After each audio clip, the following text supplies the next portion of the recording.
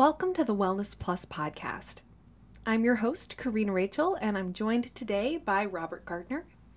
He's a massage therapist and yoga instructor, and in this interview, I was hoping to discuss pain science, or perhaps more simply put, what are the different things that people can do to help themselves get out of pain that maybe are less invasive, less expensive than a lot of the kind of typical pain management things that, most people think of. Yeah.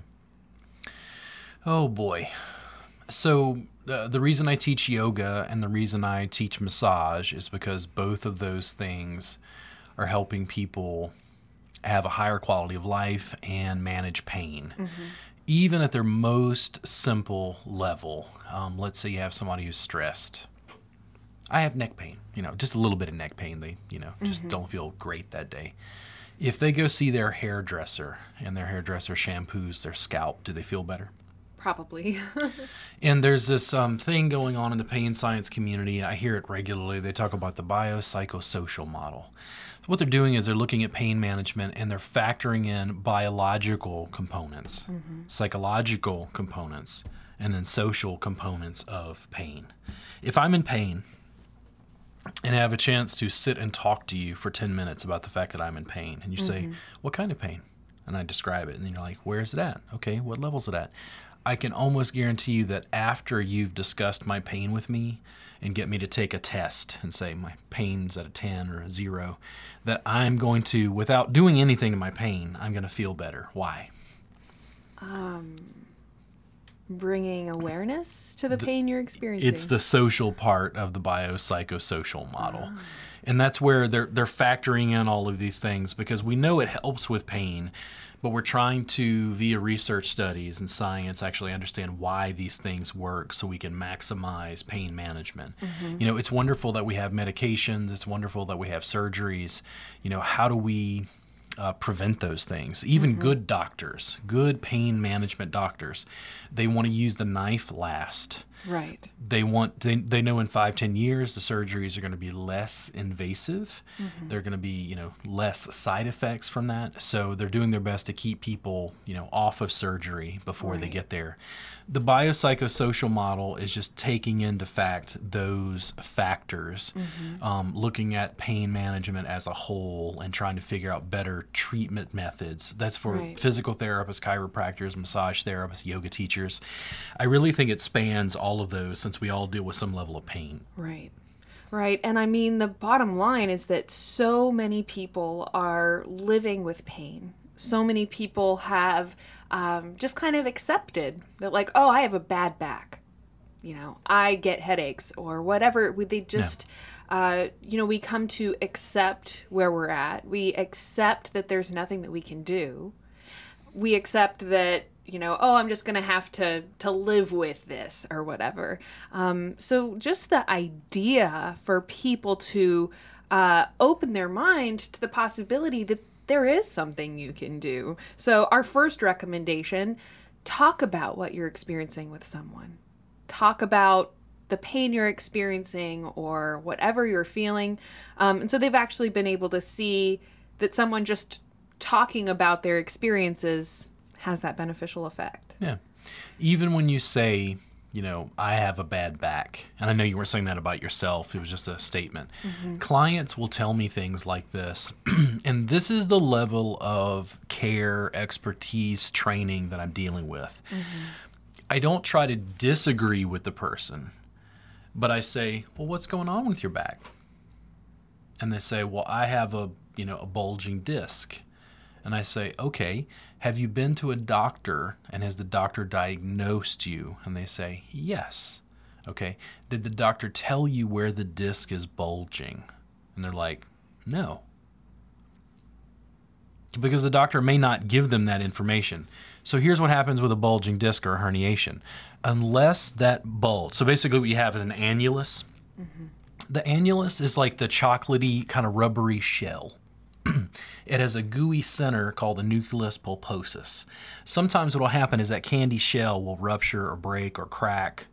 The gooey center will ooze out. If that gooey center oozes out, that means almost nothing in and of itself, unless it presses on a nerve. When it presses on a nerve trunk around your spine, intense, searing, burning pain for some people. But here's the thing.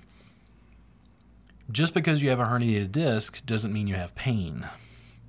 And just because they think they have a bad back, you're playing the psychological thing, really. Right. And I'm really playing with language at this point because I don't want them to think they have a bad back. Right. And the thing is, like, when I bring that to a level, it's like saying you have a bad back is like, I got into what I do because I was in a car accident. Was I always going to be in pain? So here's what I did. I internally decided the medical establishment in Louisiana at the time I had my accident in 1999 couldn't do anything for me. I tried. They weren't helping at all. They wouldn't give me pain medication because they said you'll get addicted to it. And I said, basically, I was like 8 out of 10 on a pain scale. Wow. I'm like, I'm going to wind up shooting heroin. I need help. I don't know what's going on. I went and tried to figure it out on my own. Did I have a bad neck?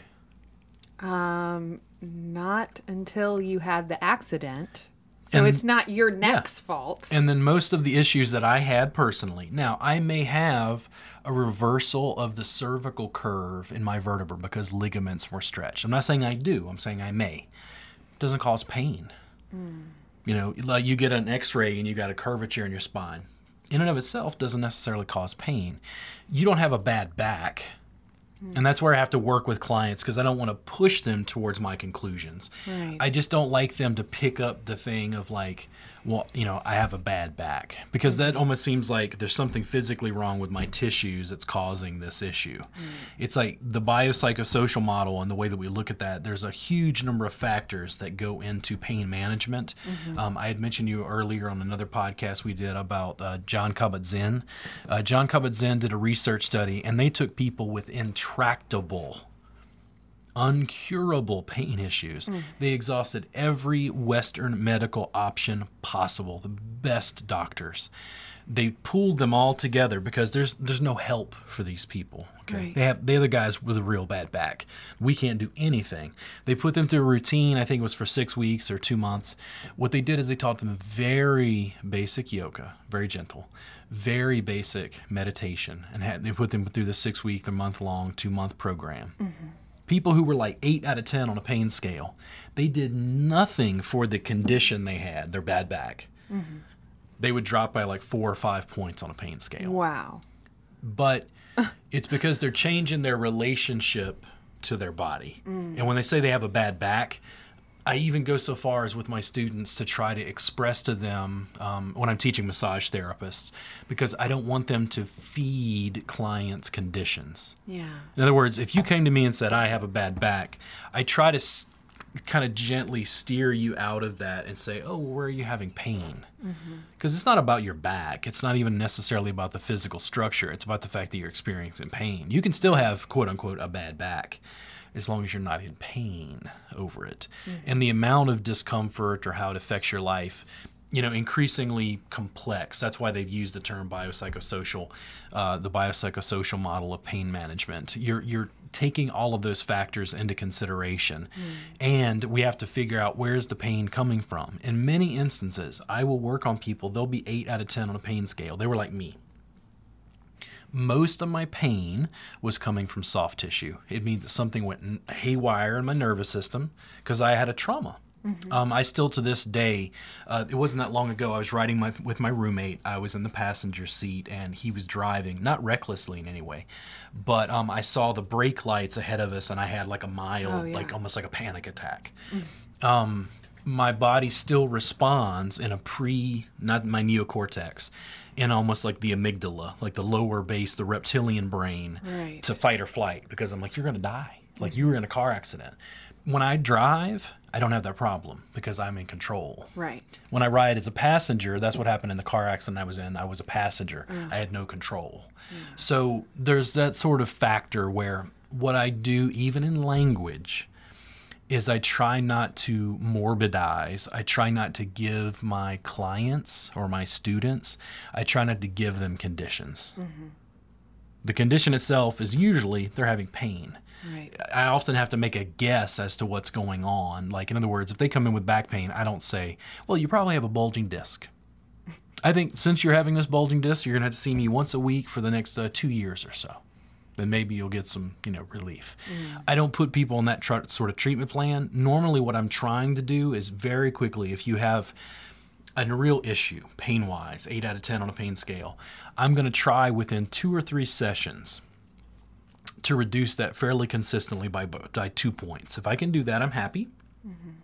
And if I can do that consistently, it means I can teach you how to work on yourself, which is pain management. Right. And it's increasing your quality of life. And in my case, I'm not using surgeries, I'm not using medications, although I'm not opposed to those things. I just think that they're a little bit more last resort. Right. A lot of people are having problems with their nervous system. And when I talk about pain science, what I'll say is this, and I'll return to this. The nervous system is primary. Regardless of whatever manual techniques I or a chiropractor or a physical therapist or anybody use, you exercise therapist, what do you call it, a personal trainer or anything like that, therapeutic exercise, whatever you're doing, the nervous system is primary. Right. The nervous system is the thing that controls all of those elements, and even in the biopsychosocial model, the nervous system, your brain and spinal cord, is the stuff that's controlling all that soft tissue. The way I get back to your nervous system is this. The touch. Yeah. The actual physical contact with the muscle. Yeah. And I think it's interesting because, before I, became involved with Psyche Truth, and, I actually went through a certification program to become a holistic health coach. And a lot of what, I just kind of constantly felt myself having a little light bulb going off moment, is that so much of what we perceive as the way that something is, we're just kind of ignoring all of these other pieces. So as a very specific example, talking about pain and tension, we think, God, I have this place in my neck, I have this knot in my shoulder, or whatever it is. And then it's in our brain, our source of our problem is here. And so what you're saying is that actually the pain is coming, from your nervous system, et cetera, et cetera. And so with that study that you just mentioned, through these gentle stretches and, meditation and deep breathing, people were actually able to address the physical pain or reduce their physical sensation of pain by helping to relax the nervous system. Yeah. And, so that's something that people can do for themselves, right? Yes. That's kind of when you say talking about teaching people how to help themselves. Yes. The foundations of the yoga massage course are essentially some of the same stuff that they would teach probably in that treatment study that they did, or similar at least. Right. What I notice in people with chronic pain, and I've had it myself, if people have chronic pain, one of the things I've been good at as a practitioner is because I've been in chronic pain myself, I understand it. Right. And inevitably when I get someone I can tell is in real chronic pain, other people think they're crazy. I'll report to you a story because these are always, these connect with people on a heart level. Yeah. I had somebody years ago, I worked at a women's wellness center, part of a women's hospital where I was born. The spa there that I worked in, the front desk staff came to me and said, "Robert, this lady is crazy." And I was like, "Who?" And they're like, "Well, this lady booked an appointment with you on Saturday morning, and she is just nuts. She curses constantly. She's like, and I was like, "Oh, okay." And I take all that with a grain of salt because I don't know this woman. I haven't interacted with her. So she comes in. She was in a massive car accident when she was 19, 20 years old in a sports car. Oh, dear. She's in chronic, intractable pain, almost 24/7. I worked with her. I gave her a session in an hour. She literally left. She booked an appointment every Saturday morning for the next 6 weeks. Wow. Because I could connect with her on an intellectual and a social level, because she could tell that emotionally I understood what it's like to be in chronic pain. Being in chronic pain still means that you got to go shopping. You still have to do all the other stuff you do, and you've got this constant noise in your nervous system up to here. You're barely able to breathe out of the water. What I do is come in and lower the levels here, like, oh, thank goodness. Yeah. But being able to emotionally, verbally connect with the person is as much, I think, a part of what massage therapists do, or yoga teachers, any of those healing professions, chiropractors, physical therapists. It's just as much what we do as applying manual therapy methods. In her case, the reason she was able to, book those appointments is she felt like a resonance and a connection with me beyond just the manual therapy part. Right. It's not uncommon, like I talk to people who are in chronic pain, because that's what I focus on in my practice, and they just break down crying from the intake because they've not had anybody ask them, well, how were you hurt? What happened? When you go to a party, do you want to talk to somebody for an hour about their pain? Probably not. Probably not. When you go to a nursing home, do you like to sit around and listen to a 72-year-old woman talk about her arthritis and then... I mean, I would, because I think it might help her Sure. to have someone to talk to. But people eventually get to the point they understand other people don't want to hear about it. Yeah. And that's where it factors into that biopsychosocial thing. The nervous system is primary. What I find happens is it's not just the pain they feel. It's not the bad back. Yeah. They're having anxiety and stress about the potential for more pain. Yeah. Now, let's say I work on somebody, I reduce them by 3 points on a pain scale. They're at an 8, I reduce them to a 5. And I tell them with confidence, listen, we've done this once. You've dropped to a 5. When we started, you were at an 8. Now you're at a 5. I think we can do that again. I'd like to see you again in 2 weeks. I'd like to see how you feel for the next 2 weeks. Whether and I'll tell them, because they've been in chronic pain. They have a lot of stress about this. I go, listen, if your pain spikes back up to an 8, don't feel like you failed. Yeah. It's very normal. Your body and your nervous system has gotten used to a sort of equilibrium that's ow. Right. If you bounce back to that, don't get frustrated. If you even spike a little higher temporarily, don't be frustrated. This is part of an ongoing process. But I have faith, because we did it once, I think we can do it again. If we can do it twice, I think I can show you how to work on yourself to manage some of your own pain. How would you feel if after 2 sessions I was able to show you how to almost instantaneously bring yourself from an 8 to a 5? Inevitably they'll say, well, that would be awesome. Yeah. Life-changing. And I go, okay, well, that's what we're going to shoot for, because I'm sort of laying out a treatment plan for soft tissue. And I'm laying out also what I think is the high point of pain management, which is a really engaged form of treatment, which means we're working together. I'm not just delivering the treatment and then, you have to keep coming back through a revolving door in my practice to get help. I'm really trying to empower that person. A lot of times their pain they're set a 5. The other 3 points comes from their stress and anxiety of having to deal with being in chronic pain and do the grocery shopping, take care of the kids. And the thing is, if we can reduce those 3 points, man, their quality of life goes through the roof if they're just at a 5. If they're just at a 5 on a weekend, they can take a hydrocodone or whatever they've been prescribed and go to a 3 or a 2. They have a much greater quality of life. That's what I think most pain management professionals across industries are working towards. Right. Please pardon this brief interruption. This podcast is made possible by listeners like you. Become a supporter at patreon.com/psychetruth, where you can watch the video version of this episode and all of our other podcasts. You'll also gain access to over 500 videos of exclusive content, including premium courses and behind-the-scenes peeks. Help us keep this information free by visiting patreon.com/psychetruth. That's PSYCHETRUTH. Well, I think that anyone who is in pain or has been in pain, and certainly, like you said, a more significant level of chronic pain, recurring pain, can understand the kind of domino effects that would come from even a small reduction in that level of pain. But the idea that you not only want to help give people some relief after they come in for a session with you, but actually teach them and empower them to know that there's things they can do to help improve their situation. anyone who's in pain would be open to, wait, you mean there's something I can do? There's something that I can do that isn't toxic to my liver, that isn't potentially addictive. There's so many of these, pain treatments that just kind of come with such a long list of their own risks and potential detriments, that the idea that there could be something that doesn't have detriments, isn't invasive, etc., is just something that people are, certainly something that I wasn't aware of.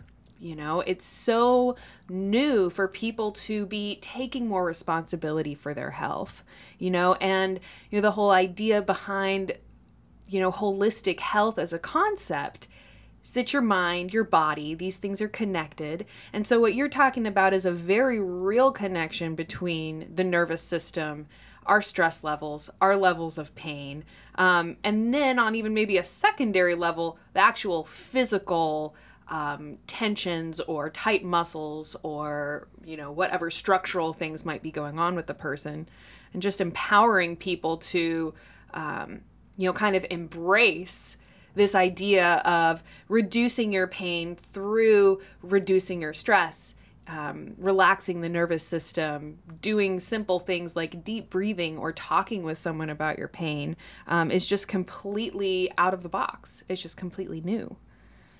It's a different way of looking at things. I think fundamentally it's very simple. I try to make it as approachable as possible. I don't sit down and read research studies on pain science.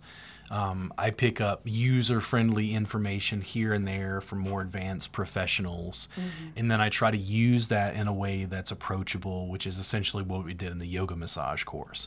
All of this stuff is funneled through. We're just giving them a foundational platform to be able to work on their own wellness. You'll know, how many times do I say, don't do this in a way that feels painful. Right. It can feel intense. It's like, ooh, that's a stretch. Ooh, okay. But it's not painful. I'm not trying to increase pain. I'm actually trying to decrease pain. It's amazing to me that people don't know they can work on themselves, but it's difficult for me, 16 years in, to put myself back in a position of not knowing how to work on myself. Right. Yeah. Right. And I think that, largely, if you just walked up to somebody and said, like, hey, a lot of your pain can actually be reduced by helping to relax your nervous system through deep breathing, you're going to get the typical kind of eye roll response. But for those people that are living with chronic pain, there can be, or hopefully there will be, just more of an open-mindedness to, some of these approaches. Can you talk a little bit more about kind of why something like deep breathing is so beneficial? We kind of went into this in a previous podcast. I just think it's really fascinating. And I think for people listening, to really be able to understand why taking a few deep breaths has all these benefits, is a great impetus for them to, really try it out for themselves and be able to see for themselves the effects. Yeah. So across traditions, from yoga, martial arts, meditation, in Eastern traditions specifically, breathing is something they go back to again and again and again as like a core, a root. The reason physiologically is breathing is both active and passive. In other words, if I held my breath, I would pass out and my brain would start breathing for me. I don't have to think about it. Right. The challenge is if you take conscious control over your breathing, okay, you're starting to access portions of your autonomic nervous system. Your autonomic nervous system essentially controls like your heartbeat, your respiration. So you can't think and slow down your heart. I can't think and go, hey, small intestine, can you move food through there? Because that's a different part of our nervous system. I can think, hey, skeletal muscle in my bicep contract, because that's a different part of the nervous system. Breathing allows you to hack your own nervous system and get additional functions. I can sit down on purpose and do deep breathing exercises and you can take my blood pressure before and after and see that I can slow down my own heart and lower my blood pressure. Most people who do yoga regularly or meditate regularly and deal with martial arts and breathing can do the same thing. They may not test their blood pressure to see, but that feeling you have after yoga class when you feel, wow, I'm so calm, I'm so relaxed, wow, I feel, it's because what you've done is you have gotten rid of that fight or flight response. And you've moved toward rest and relaxation, which is parasympathetic nervous system. Sympathetic is fight or flight, parasympathetic. Those parts of your nervous system are kind of going back and forth. Right. When you have to run away from the tiger, your body doesn't care whether you digested food. When you go into rest, that's when you go into digestion. People inevitably, when they would get a massage, would always laugh because their stomach would... The reason it's gurgling, and you use that as an example to educate, right? Biopsychosocial model, is you tell them, listen, the reason your nervous system, the reason your stomach is gurgling is because when you're relaxed, a different part of your nervous system is taking over, which is rest, relaxation. What breathing does is it allows you to hack your own nervous system, in a Western way of speaking. Right.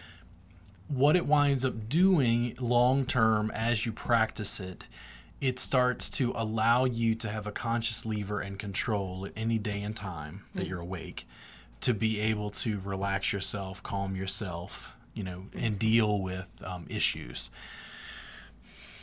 It starts to change how you interact with people.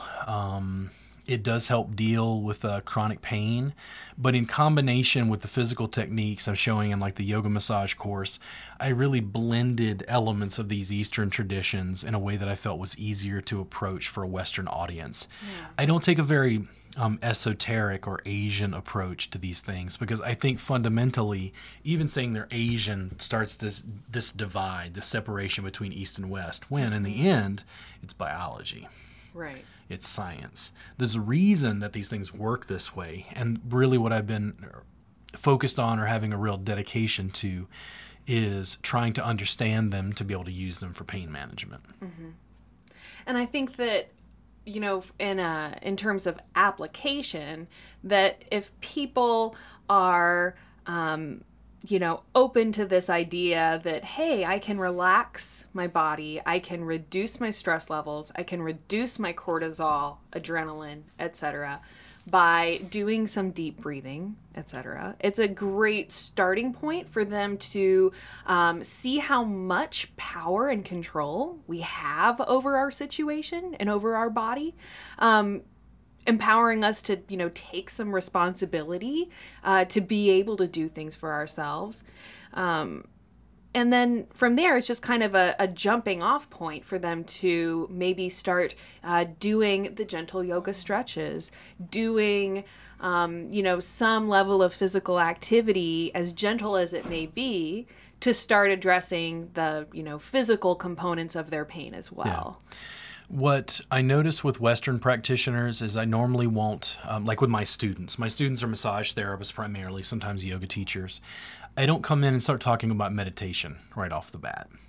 The reason why is it doesn't really make sense to a Western, I think, mindset. But here's what happens. If I teach them the yoga massage and I teach them soft tissue techniques to quickly address that leg pain they're having, and then I go, oh, you feel that? And they're like, ooh, right there. They're paying attention to that spot. Now I'm like, breathe.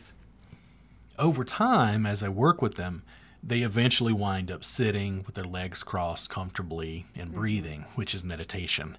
Right. But it doesn't make sense, I think, in reverse. It didn't even make sense to me.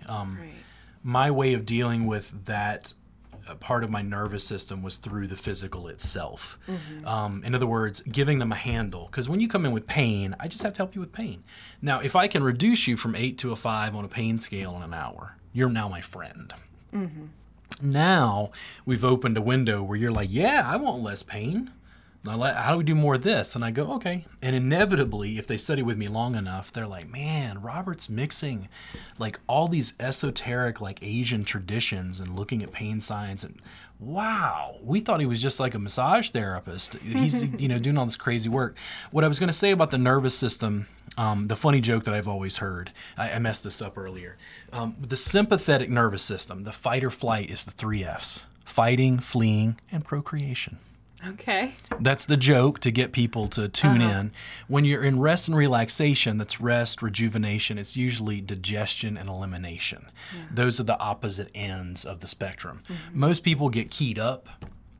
What the breathing allows them to do is have a handle to basically hack their own nervous system that lowers their heart rate, lowers their digestion, and allows them to take themselves out of a fight or flight response. Right. It induces calm and extreme clarity. The reason they talk about like insight meditation in Eastern circles is because meditators are actively harnessing different portions of their brain. They're activating portions of their nervous system that most people do not have control over. Having just a modicum of control as a Westerner means you don't have to lay on your horn in rush hour traffic. It means you go, well, dude, why am I, gripping, white knuckling the steer? Dude, relax. And that's what happens from a yoga practice that you slowly integrate over time. That's not just on the mat anymore. It's something that integrates into your daily life. Right. And I think that there's also an element of, it's certainly in our Western culture, things are, I just think more, we're looking for physical proof. We're looking for, a scientific explanation and understanding. And so our just kind of approach in general is, very mechanically based, we have kind of a fear or apprehension towards those more spiritual concepts. And, even the word meditation, like you said, I think that, your average person kind of has a very negative reaction to that. I take a very Western response, and if I talk to people, let's say at a party, because that's not a work environment, right. And if it comes up in conversation and a person would say, well, why do I want to do yoga? I'm like, well, do you like to be sexier? And they're like, whoa, I've never heard like a yoga teacher talk about. I'm like, yeah. So just to give an example, when I talk to you calmly, eloquently, and you can tell that I'm not stressed, am I more or less attractive? And they're like, well, more. I mean, when somebody is really stressed, are they attractive to you? And they're like, no. So I think most Westerners would go, oh, wow, I've never thought about the fact that doing something like yoga or meditating regularly would make me more attractive to the opposite sex or potential partners. That's a very Western way of like dealing with marketing of a practice like yoga. Right. It's like, what's the immediate benefit? What do I get? When I go to Whataburger, I know what I get. Right. I'm like, I get a hamburger, fried drink. Yay, get a Whataburger, right? But the thing is, when it comes to yoga, it's like, if I'm trying to sell, spiritual benefits to some guy who's a trucker, I'd say, no, listen, what if I could give you something that would allow you to drive that semi 10 hours that day, that would essentially allow you to maintain your focus? It would allow you to gently, while you're driving, work on yourself, work on your back pain. I would be able to give you some simple stretches you could do on your brakes when you stop for gas. That's going to increase your leg and hip mobility so your back doesn't hurt and you have like a better time driving. Sign me up. We just made yoga for truckers. Right. But the thing is, you'd never think of truckers as being like a primary market for yoga. The Right. practice is so, body work and massage, yoga massage, what we talked about, it's so adaptable. I always approach it at a very basic level because I really want more people to get involved. When you build a base foundation, then what happens is it disintegrates into all these different fringe kinds of yoga. Beer yoga, lazy yoga, the chair yoga. Goat yoga. Yeah. And a lot of people, they become purists, like they want pure lineage, back to India. And I don't personally care about that because I'm more rooted in the physiology. What does the culture pick up and what can we use? People in the West don't necessarily care about being enlightened. What do people want? They want to be sexier. They want to be fit. They want to be more productive. They want to be healthy. I'm like, hey, would you like to lose weight? Yeah. Well, listen, here's what happens. When you go into fight or flight, cortisol levels increase, which makes you want to eat. And what happens when you're relaxed and you're calm? You don't stress eat. Yeah. And cortisol also prevents your body from metabolizing fat. So from a very, there's like all of these different perspectives you could take in and talk about why stress prevents people from losing weight, why stress Yep. causes people pain, why stress, keeps people sick. Another part of that parasympathetic nervous system is immune function. And, sometimes my friends will, get a cold or get a flu or something. I'll just kind of ask them, like, have you been under a lot of stress lately? Have you been sleeping very well? And they're like, oh God, no, I have this thing that's due and I'm in finals week and da-da-da, and then I got sick. And you start to see this like very real connection between stress and, something as simple and mild as cold and flu. Sure. And, all the way to, people that suffer from autoimmune conditions or even, more significant illness. And I just think that one of the, most amazing things you can impart to someone is how much they will improve their health on every single level, from every single perspective, just by getting more sleep, just by doing something to help reduce their stress levels. So I think it's awesome that here, we're explaining why reducing your stress is going to also help you reduce your pain. And then, to even take it one step further, being in that rest and digest healing part of the nervous system, hey, you know what this is also going to do is facilitate your body's own healing process. So that if there is a responsive inflammation, or there actually is some kind of, physical problem or tissue damage that's occurred, you are going to help allow your body to do its natural healing and repair of that if you're getting more sleep, if you're reducing your stress. And the proof is in the pudding, so to speak. Yeah, with Westerners, I don't talk about like normally. I mean, in this conversation, we're going into some depth. I don't go into great detail about spiritual traditions, things that I think Westerners aren't interested in. What are they interested in? You interested in losing weight? Everybody is. Mm-hmm. You interested in being sexier? Everybody is. Mm-hmm. You interested in being better at work? Everybody is. Right. All those things, those are easy selling points. I deal with, in my practice, with pain management. Yoga and meditation and their focus on breathing is life management. That's what it is. When you talk about Buddhism, for instance, and Buddhism has a strong tradition of meditation, I'll tell students things like this just to try to have them understand the sort of spiritual underpinnings, not the religion, the spiritual underpinnings. The whole idea of Buddhism is this: pain is inevitable, suffering is optional. From a biopsychosocial model, what they're saying is, when you interpret, I have a bad back, you've pathologized a condition. The gods have fated me with a bad back that I can't do anything about. Now, when you're a slave to your condition, how do you feel? Powerless. Exactly. And it leads to depression. It leads to increased levels of pain. And that's what I'm trying to decrease. I start with a very physical method, usually yoga. If you want to call it yoga, okay, that's fine. Doesn't call bother it me. Stretching. Doesn't matter to me. Gentle movement. I go, hey, what about moving and breathing with awareness? How would you like to move more pain-free? Oh, I like that. Okay, that's yoga. It's the same thing. It's just in America, we package it in different ways to get the idea across. Right. Part of the reason I like working with Psyche Truth and making the yoga massage course was you guys helped me look at my own stuff from a different perspective about what is the public looking for? What are they, I can package this stuff again and again and again for different audiences. In the end, it was just trying to impart information in a simple, usable platform that was accessible. Right. What I don't like is sort of lofty, oh, you'll never get there. You'll never master meditation, right? I don't like that sort of exclusivity or ivory tower. Yeah.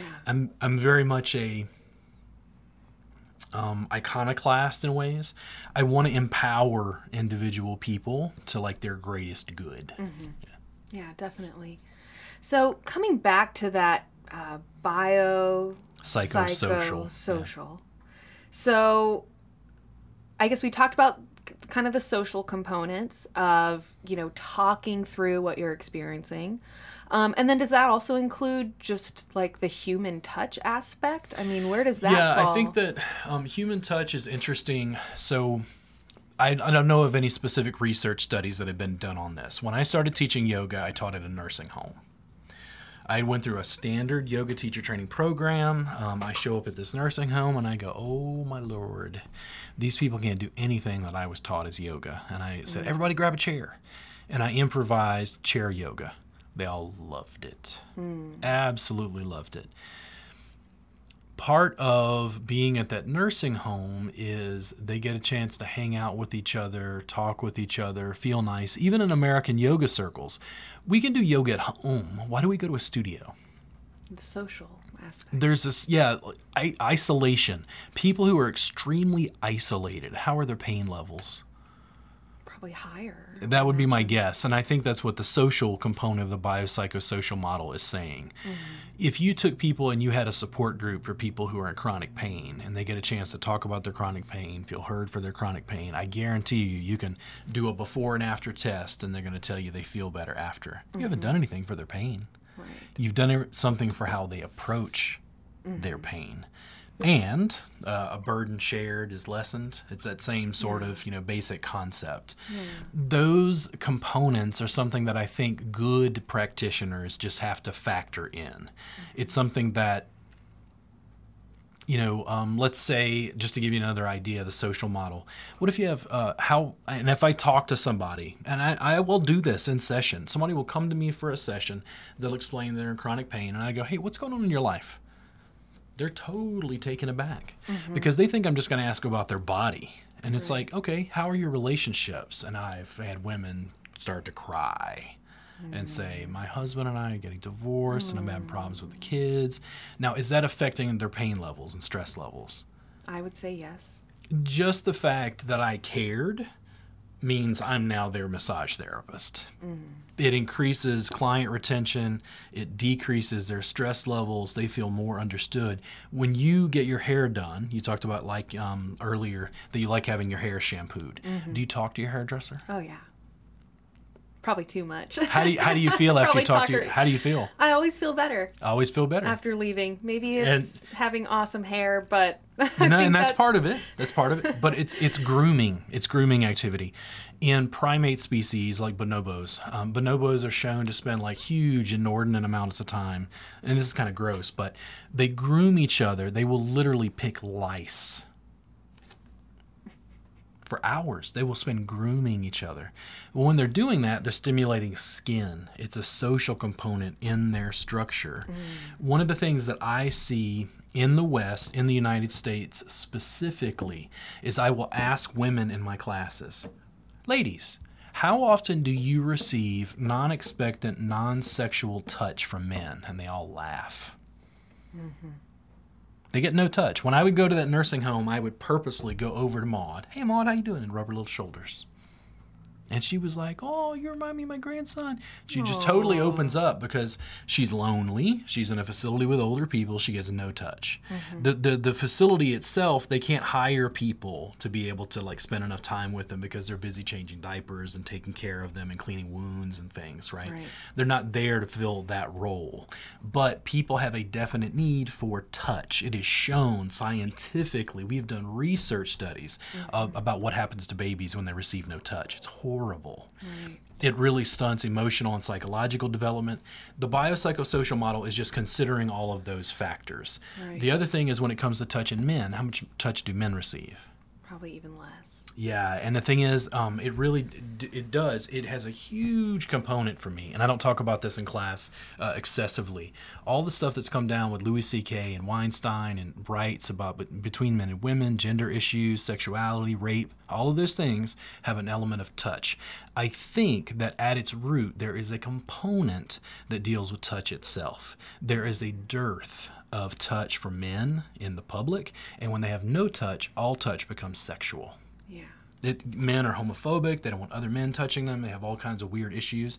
I dealt with a lot of my touch issues through massage and body work itself. Like when I was in school, and especially when I was having lots of pain, I don't care if you're a guy. Can you help me? Like, please touch me. I will pay you to touch me if you can help me. But in getting body work or receiving a massage, you're also meeting your touch needs in the same way that seeing the hairdresser does, because of the shampoo, the little bit of preening, all this stuff gets stimulated. How does it feel when they pull on little, You have curly hair like me. Awesome. Oh, dude, I do this, and I'm like, why am I not doing this more? So the biopsychosocial model, it's like you can talk about it from like almost a lofty ivory tower of pain science and research studies. But how do we make it accessible and addressable? You know, for me, I go back to this again and again because of what I do teaching massage therapists or yoga teachers. I always wonder why it's not taught in school as a part of your biology, health and hygiene. You know, how do people interact physically? Do kids touch in school? Yeah. You know, bullying, like all the stuff that happens. Like, there's so much about the society at large that has issues with touch itself. And as a massage therapist, I feel like I'm on the front lines. Yeah. And I think that, you know, there's also this component that the more that the culture creates a taboo around touch, it just perpetuates the problem even more. And as you kind of alluded to, you know, there's so many benefits that you get from, you know, something simple. Someone, you know, touching your shoulder, giving you a massage, or even something as simple as, you know, like I remember as a little girl, you'd always like play with each other's hair, and you'd do like, you know, I mean, it was just, there was definitely more touch, you know. And then as you get older, all of that kind of goes by the wayside. And then, like you said, when you get your hair done or something like that, you're getting that physical touch. And, you know, the understanding that something as simple as, you know, two people working on each other, like with the yoga massage techniques that you teach in that course, teaching people, hey, if somebody's got a, you know, sore neck, sore shoulders or whatever, here's this really simple thing that you can do to provide them some relief.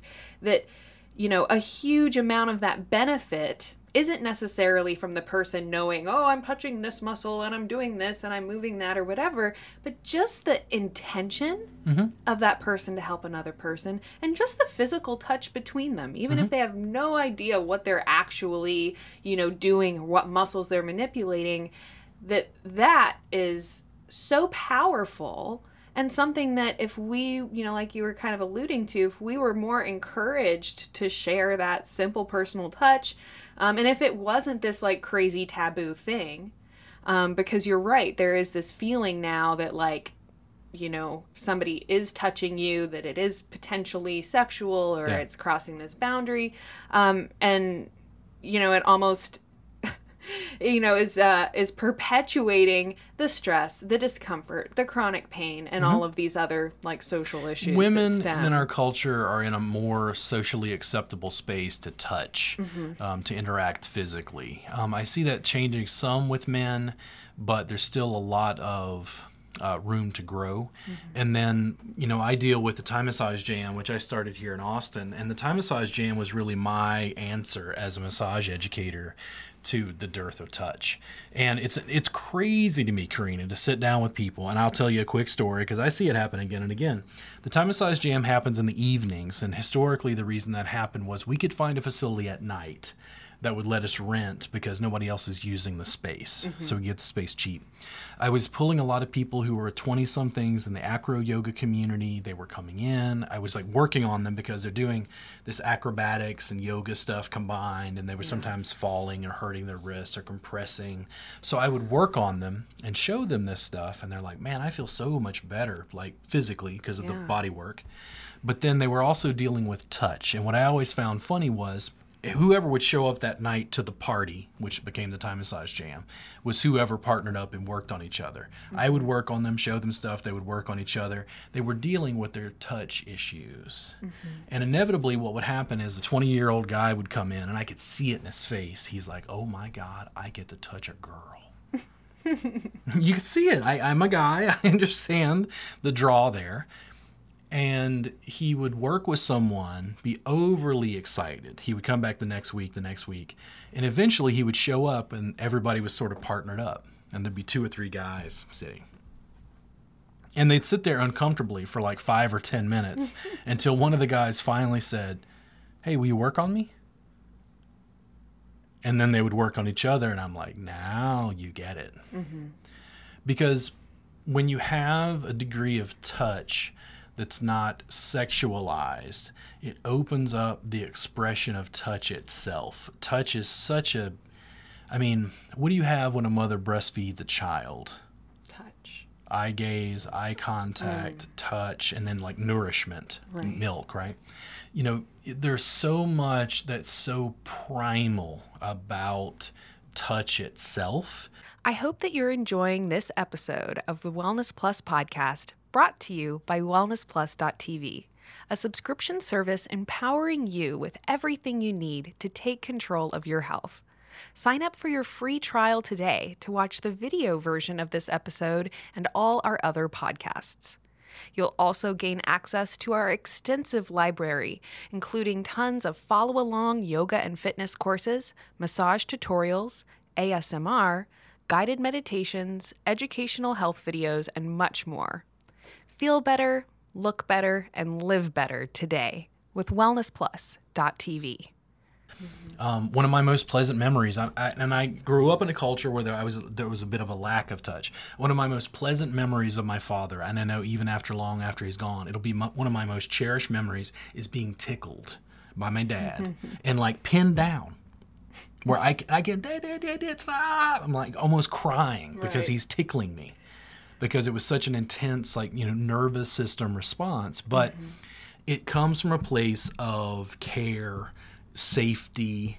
You know, when people don't have that in touch, for instance, because I'm a massage therapist on the front lines at a touch industry, women in my industry have to deal with guys who, you know, unwarranted sexual advances. It just drives me bonkers, because I'm like, guys, why, if that's what you want, why don't you ask someone out? Like, it's an inappropriate space to ask a professional who touches people for a living for sexual favors that they can't even provide legally. You know, and we can't refer out, like prostitution isn't legal, right? So you're in sort of this weird, you know, dynamic, this murky area, because I think that people just have poor touch needs. I do see things in the culture cropping up, things like cuddle therapy, that I think immediately people dismiss. I think what people really don't understand is the complete lack of touch that some people in some situations have. I always think about elderly couples. Men statistically die earlier than women. What does she now do? Not have very much physical touch. Yeah. And that's a really sad situation, because we moved towards communal, the social, right? Social families where you had multiple generations, where, you know, grandparents are supposed to chase around kids. That's what keeps them young. They're supposed to, like, they're 12, you know, they're 2 years old, run around. They're supposed to chase them around. Dealing with touch itself in a happy, balanced way across gender lines, I think it just goes a really long way to creating a more peaceful, more equitable world. I really think that even the things we talk about with Weinstein, Louis C.K., all the stuff in the culture, I think there's a very strong core component of it that deals with touch. And it deals with the way that touch itself is sexualized, because there's an inadequacy in people's capacity to give touch. And the more that it becomes taboo and becomes unaccepted, the more you perpetuate the problems that stem. Yeah, if you try to suppress, it like pops up in a perversion some way. It's something that, you know, it comes out as a monster somewhere else. What we're trying to understand, I guess, from a biopsychosocial standpoint is touch is a normal mechanism. It is a normal social response. We are essentially, you know, hairless apes. We're not, I mean, we're, you know, 98 to 99% the exact same as that bonobo chimpanzee. There's probably, you know, more difference between two different birds than there are between us and bonobos. As far as like our social needs for touch, it's encultured, it's ingrained essentially in our genetics. Social isolation adds to all sorts of, you know, really bad things. Yeah.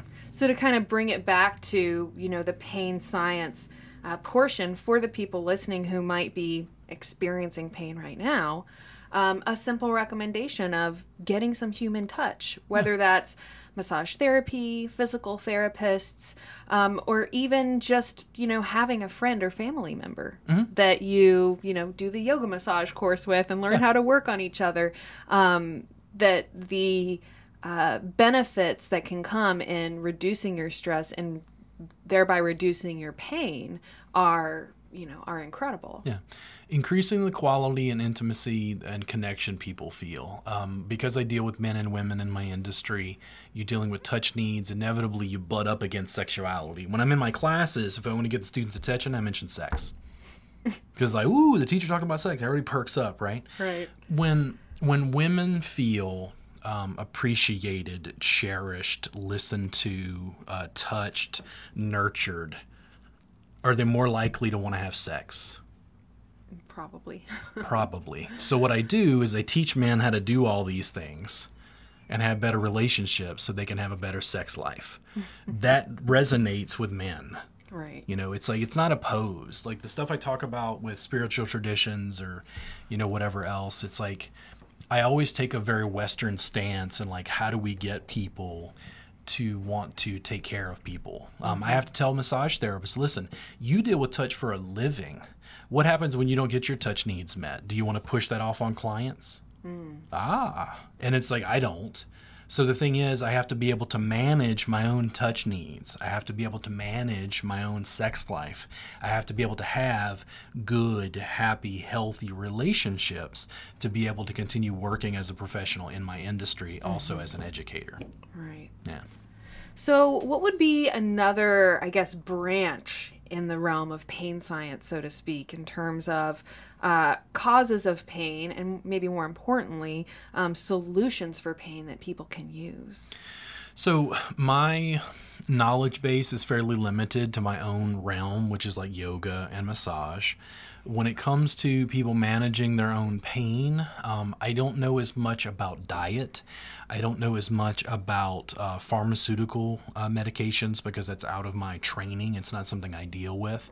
I understand that people get benefit from that, but I always go back to simple, non-invasive, usually touch in some form. Harnessing your own body's potential to be able to work on those things. And it gives people a handle they can use on an almost daily basis. For many people listening, if they're in pain, I find that the public, even this many years in, they don't fundamentally understand. You can go to a local massage therapist, tell them where you hurt, and 8 times out of 10, you're going to get a good massage therapist who can help you with your pain. What is that then worth to the American populace? Massage is much more common than it was 20 to 30 years ago. It's become part of a normal, happy, healthy health regimen to go get a massage once a month with someone, de-stress, unwind.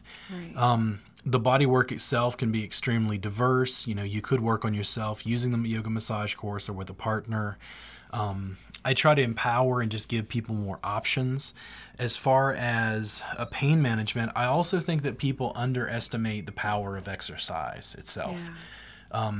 Doing intense cardiovascular exercise, whether that be like weightlifting or running, has been shown, I think, in research studies to decrease people's pain levels.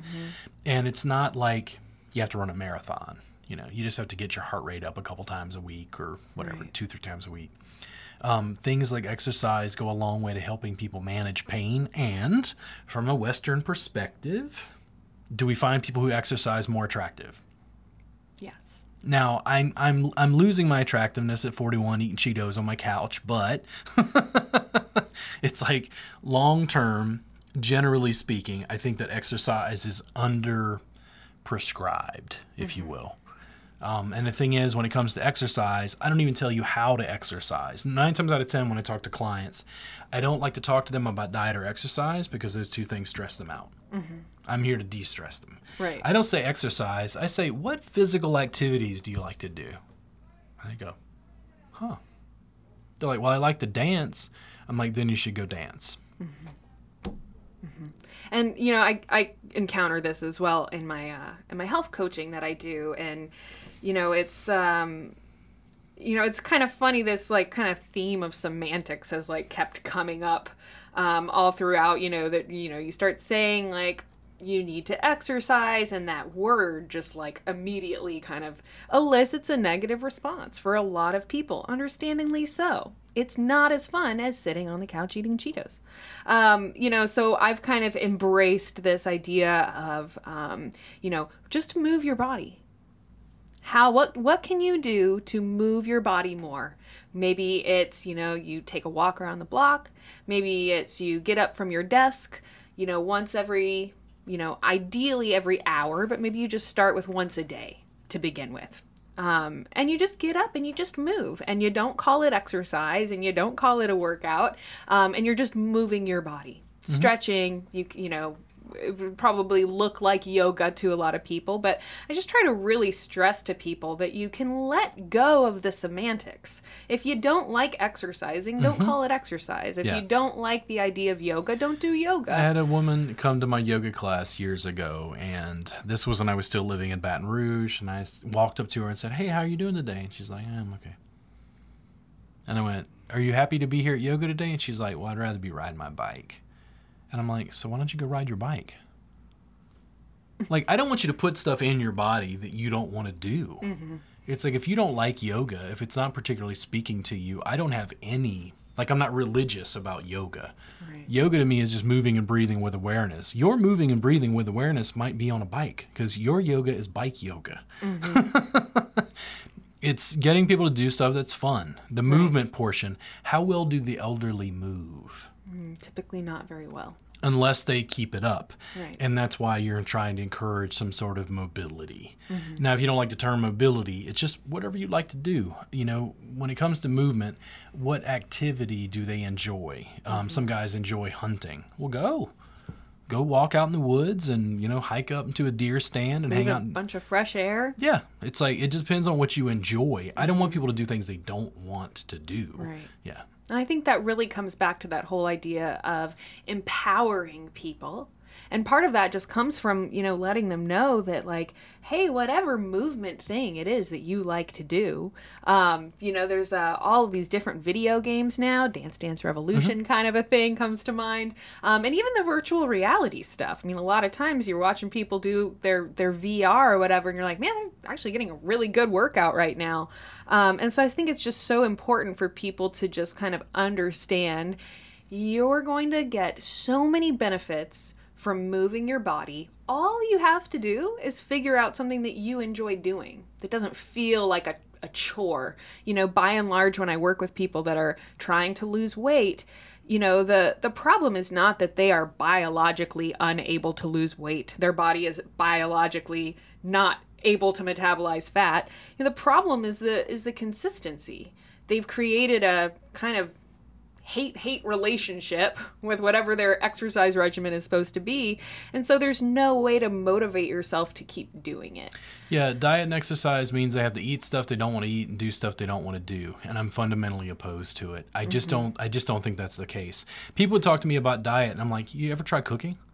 And they're like, "What?" But my problem is I need to get away from food. And I'm like, no, your problem isn't getting away from food. Your problem is getting away from fast food. There's a difference. Right. When you make food yourself, the food is different. The calorie content is different.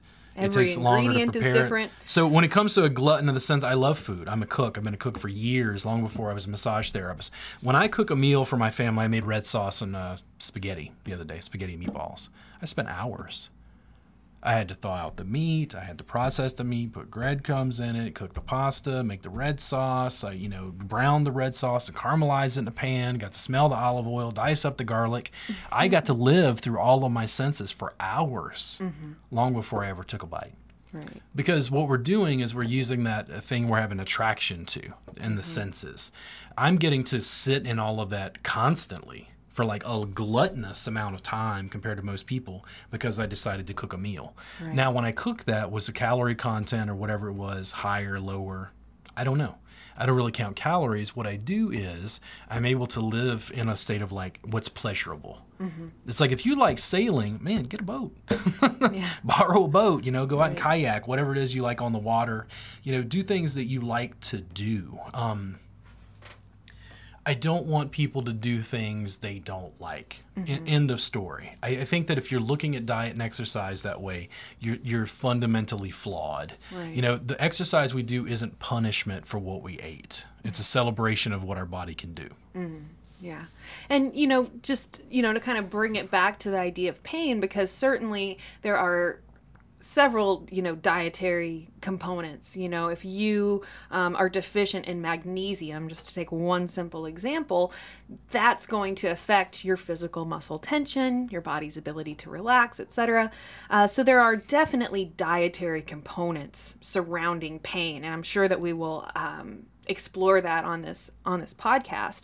And there are certainly benefits of exercise or movement or whatever. So for those listening, I would just encourage them to kind of try to get out of the semantics of it a little bit, get out of the thinking that you have to do some particular type of workout or duration of exercise or whatever. All you have to do is move your body. And when it comes to a nutritional component, you are so right that just making your own food at home is going to be exponentially better for you in terms of your health. Even if you were making hamburgers, pizzas, tacos, all the things that you love to eat at the fast food, if you just make them yourself with, even if you're just using slightly healthier ingredients, bottom line is that if you're eating fast food, you're eating junk food, not only can your body not process those foods, but you're going to have so many nutritional deficiencies of the things you're not getting in those highly processed foods that it's almost expected that you're going to end up with a health condition or pain or something like that. In the yoga massage course, we're trying to help people manage pain. When I teach them or want them to try to cook, it's because I'm trying to get them to manage their diet. Mm-hmm. You guys, it's going to change. If you're doing tons of exercise, you're going to want to eat more, and you're going to be able to respond to the fact that, I want cherries. I mean, I don't know what's in cherries that my body's wanting exactly, but the idea of cherries was very attractive and appealing, so I bought cherries. The same thing happens when you're a cook. You're able to say, okay, I want eggs. All right, do I want olive oil or butter? Both. Well, there you go. See? And you get to choose that if you make your eggs yourself. Right. Not only does it reduce food costs, I think it goes a long way towards, and here we go again, in America, do women like men who cook? Yeah. Well, there you go, guys. So, yeah, I'm trying to tell you. And I mean, in this day and age, it goes both ways because there's a lot of women that don't cook, too. Yeah. Definitely kind of going a little bit off the topic of pain, but it's a very, I think it's just a great example of one of the things that if we can start to take a little bit of responsibility for our health and know that we can have a positive impact on our daily life, on our pain levels, on our stress levels, et cetera, et cetera, et cetera. That if you can feel empowered to know that there's something you can do and you just start to make even the simplest step towards doing those things, you're going to experience the benefit. And guess what? It only is going to motivate you even more to do a little more, do a little extra, et cetera. When it comes to health and wellness, there's, dealing with chronic pain, but then there's also increasing levels of wellness. Mm. It's like, as far as how good you feel, how high can it go? Right. And that's really, limited, I think, only by your genetic factors and the degree to which you're willing to work on yourself. Mm-hmm. And I think that the, mental limitations we put on ourselves by thinking things like, I have a bad back, or I'm not flexible. Mm-hmm. I'm not flexible enough to do yoga, or whatever. There's so much of our mental, so many limitations we inflict on ourselves just with these kind of mental agreements we've made with ourselves.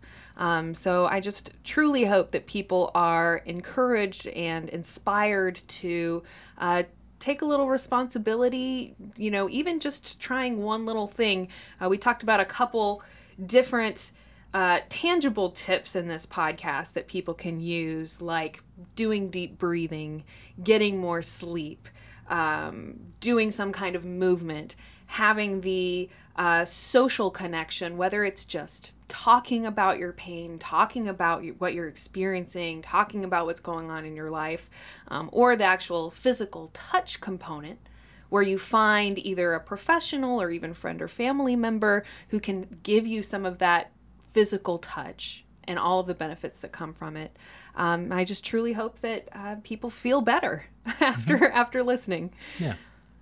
Robert, thank you so much for joining me here today. I am so grateful for you taking the time to be here with us on the Wellness Plus podcast. And I'm really excited to venture into some of these other topics and have you back again very soon. All right. Thank you so much. It's a pleasure to be here.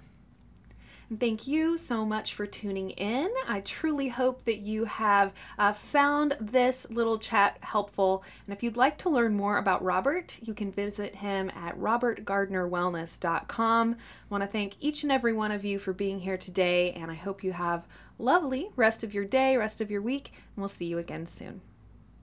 This podcast is made possible by listeners like you. Become a supporter at patreon.com/psychetruth, where you can watch the video version of this episode and all of our other podcasts. You'll also gain access to over 500 videos of exclusive content, including premium courses and behind-the-scenes peeks. Help us keep this information free by visiting patreon.com/psychetruth. That's PSYCHETRUTH.